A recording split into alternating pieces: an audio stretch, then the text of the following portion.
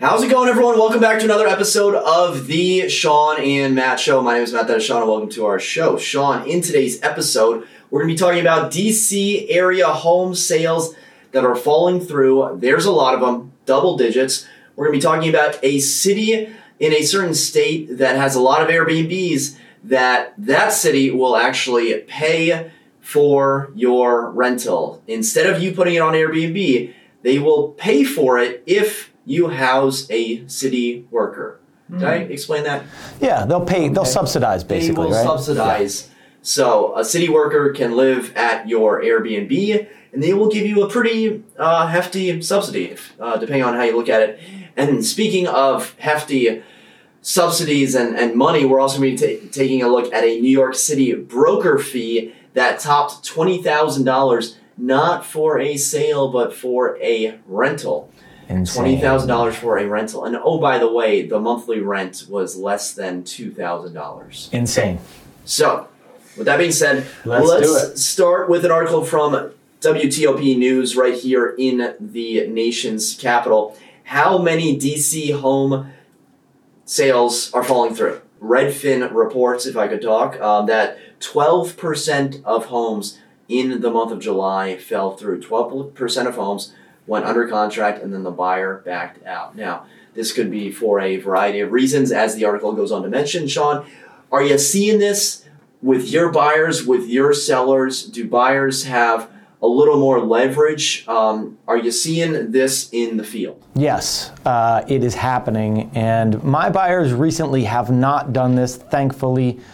But we're seeing it, and I've seen it twice on one listing recently.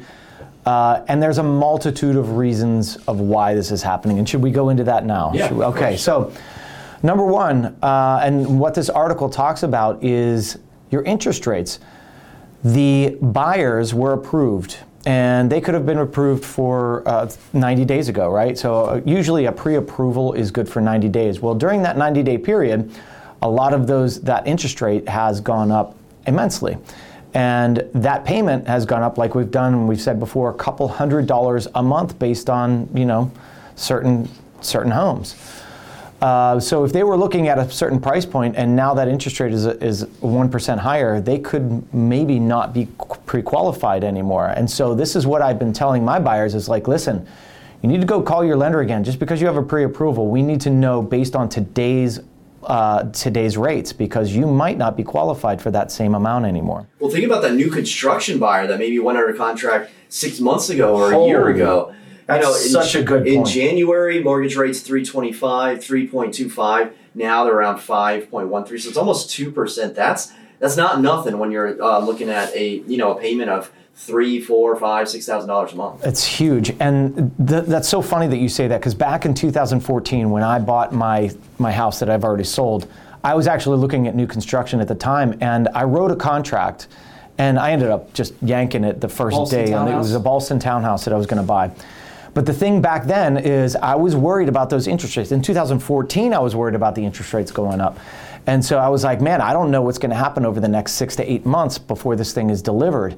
And so I was calling the lender, and I was like, listen, what can we do here, and trying to figure it out. And thankfully, I didn't end up purchasing that, but that was my fear, right? Because if it goes up, man, that's a huge, dig into your pocket. Do you ever look back at what your life could have been if you had bought a Ballston townhouse as compared to a Lake Barcroft home? All the time. And at first I was like, man, and I probably would have been better off by buying the Ballston townhouse as far as values go. What were they then in 2014, and what could you have sold it for? I was going to buy that townhouse for low nines, and I could have sold it for like around 1.1, but I wouldn't have had to put any money into it. What do you mean? You wouldn't have to put any money? So my Lake Barcroft house. Oh, in terms of like, right. The roof, this, and then, so I bought the Lake Barcroft house for $800, a little under $800, and I sold it for $950.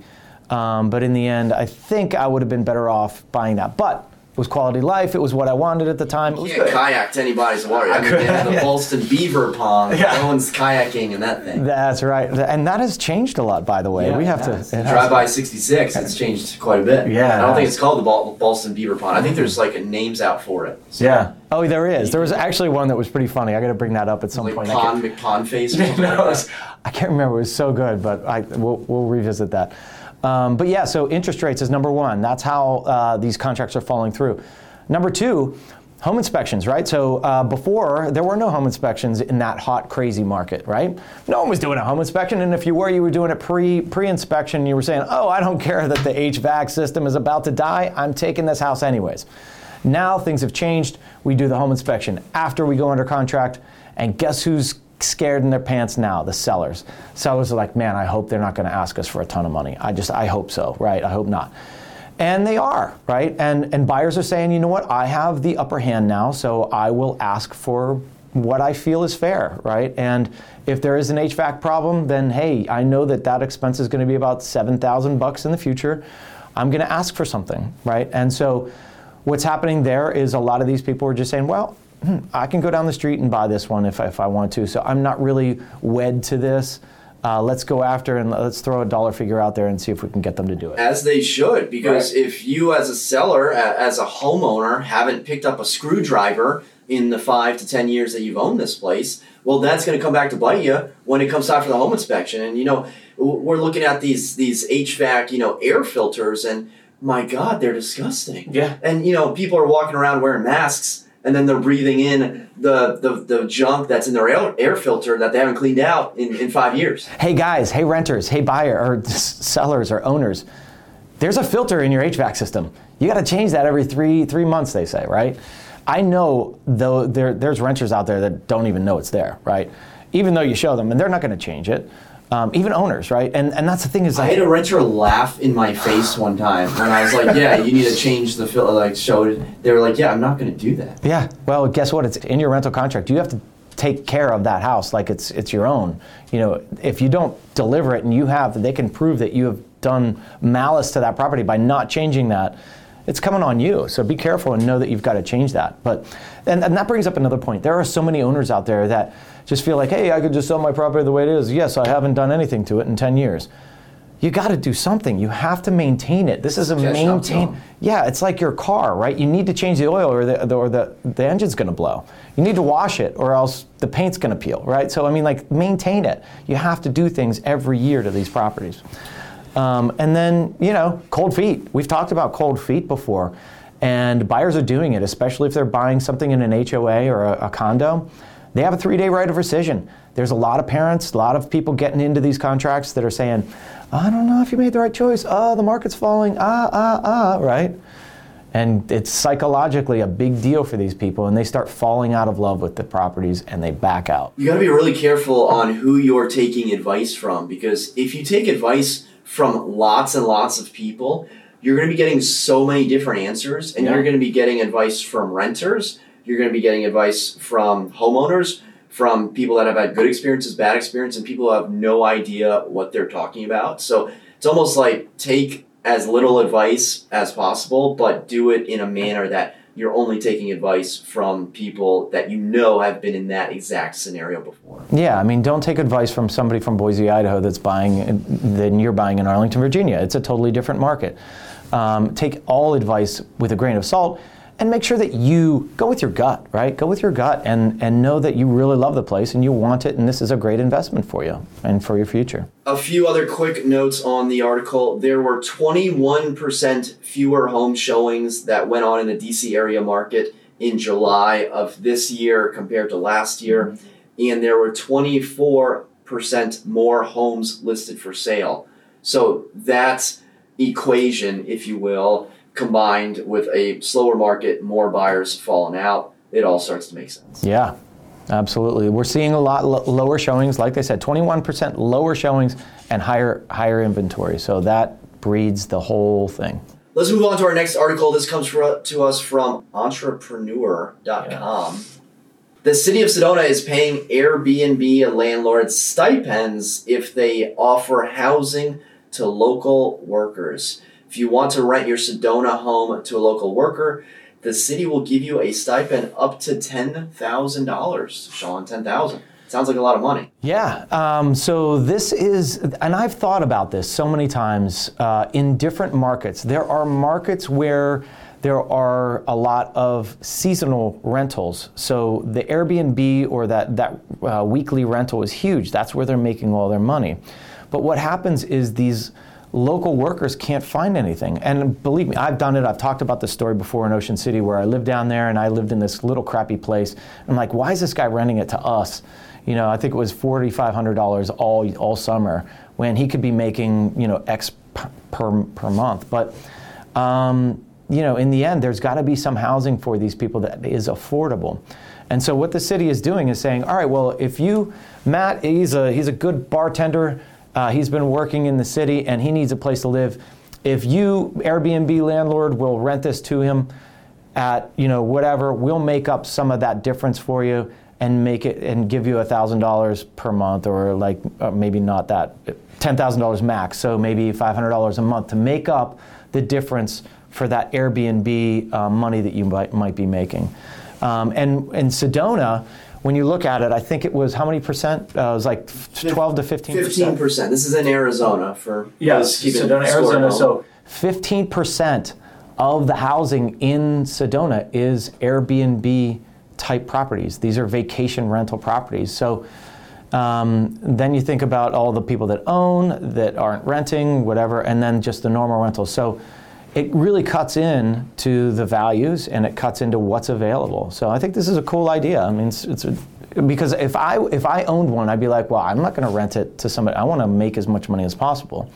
But this might be more of a stable environment, right? So you get a yearly rental and you get some sort of stipend from the government, then all right, maybe it makes sense. We did a show a few months ago about Colorado. I'm blanking on the name, but insert vacation town in Colorado where same sort of deal. It was an expose on the bartender that everyone loved in the city that lived in the van down by the river just because the city was so popular and Airbnb was so popular that he had no place to live, and that's what ended up happening. And so, NBC 12 News reports that you can get up to $10,000 a month for a 3-bedroom house and $3,000 a month for a 1-bedroom house to rent to a person who has worked at a business in Sedona. Now, Sean, I looked at the Sedona houses very briefly on Airbnb. They are fantastic properties, but clearly someone who's in the service industry is not going to be able to afford, these properties where an investor will buy it up, put some money into it, and then rent it on Airbnb for hundreds of dollars per night. And I'm thinking $10,000 for a 3-bedroom house, probably on the very, very low end of what someone could be making, even if they're at like 70 to 60% occupancy and you're renting something out for, $400 a night.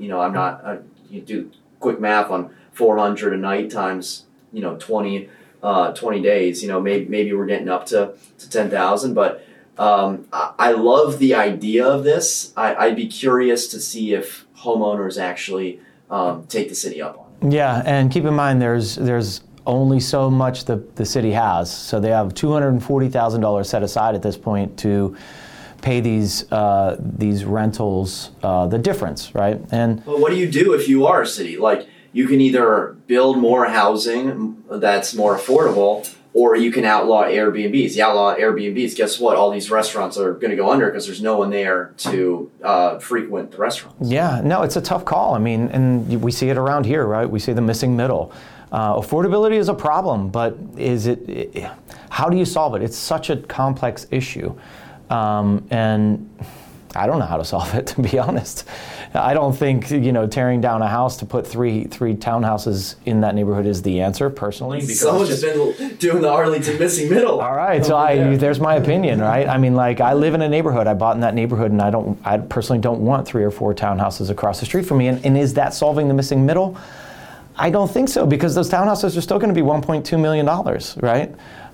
Yes, it's not a $2.2 million home, but it's still a $1.2 million. Is that the middle here? I don't know. I mean, we could do a show about the missing middle. Yeah. Maybe we will once things get passed or things not get passed. Do you have a sign in your yard? I already regret asking. No, I don't. Okay. I don't. But I've seen, the signs I've seen are in my neighborhood is do not support the missing middle. That's just what's in there. I mean, because it's a stable neighborhood with single family homes. That's all that's in there, right? And so, but if you go down, we'll talk about this. Westover has a lot of apartments. For those that don't know what we're talking about, Missing Middle, Arlington's initiative to upzone. Is it upzone or downzone? It's upzone residential R6 neighborhoods, single family houses into duplexes, townhouses, with the thought that more supply will bring down prices and that will allow more people to buy and live into the community, amazing community that we have here. We're going to do research on this topic, and we're going to do a show on it. It's going to be a very long show. It's very in-depth. That'll be the only topic, honestly. Because it's going to get some comments, some spicy comments. But, going back to the article, Sedona paying landlord. I'd love to, maybe I'm in a couple of Airbnb groups. Maybe I'll see if there's anyone that has a place in Sedona that would be interested in this type of thing, because guess what? Not every season is the high season. There's got to be a slow season. I don't know. I'm not the expert in Sedona, Arizona. I've never been to Arizona. Might have popped through the airport on my way to insert random city in the West.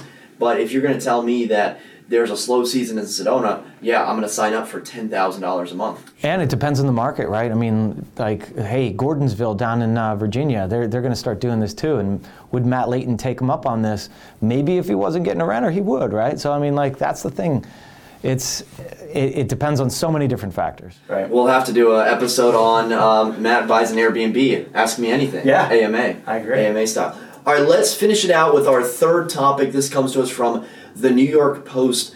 Broker's fee hits nearly $20,000 for rent-stabilized one-bedroom New York City apartment. Let me give you a lay of the land. A one-bedroom, initially advertised for $3,750, but the agent told prospective tenants that it was actually rent-stabilized and would be just $1,725. Essentially, your rent is going to stay the same throughout the term of the lease.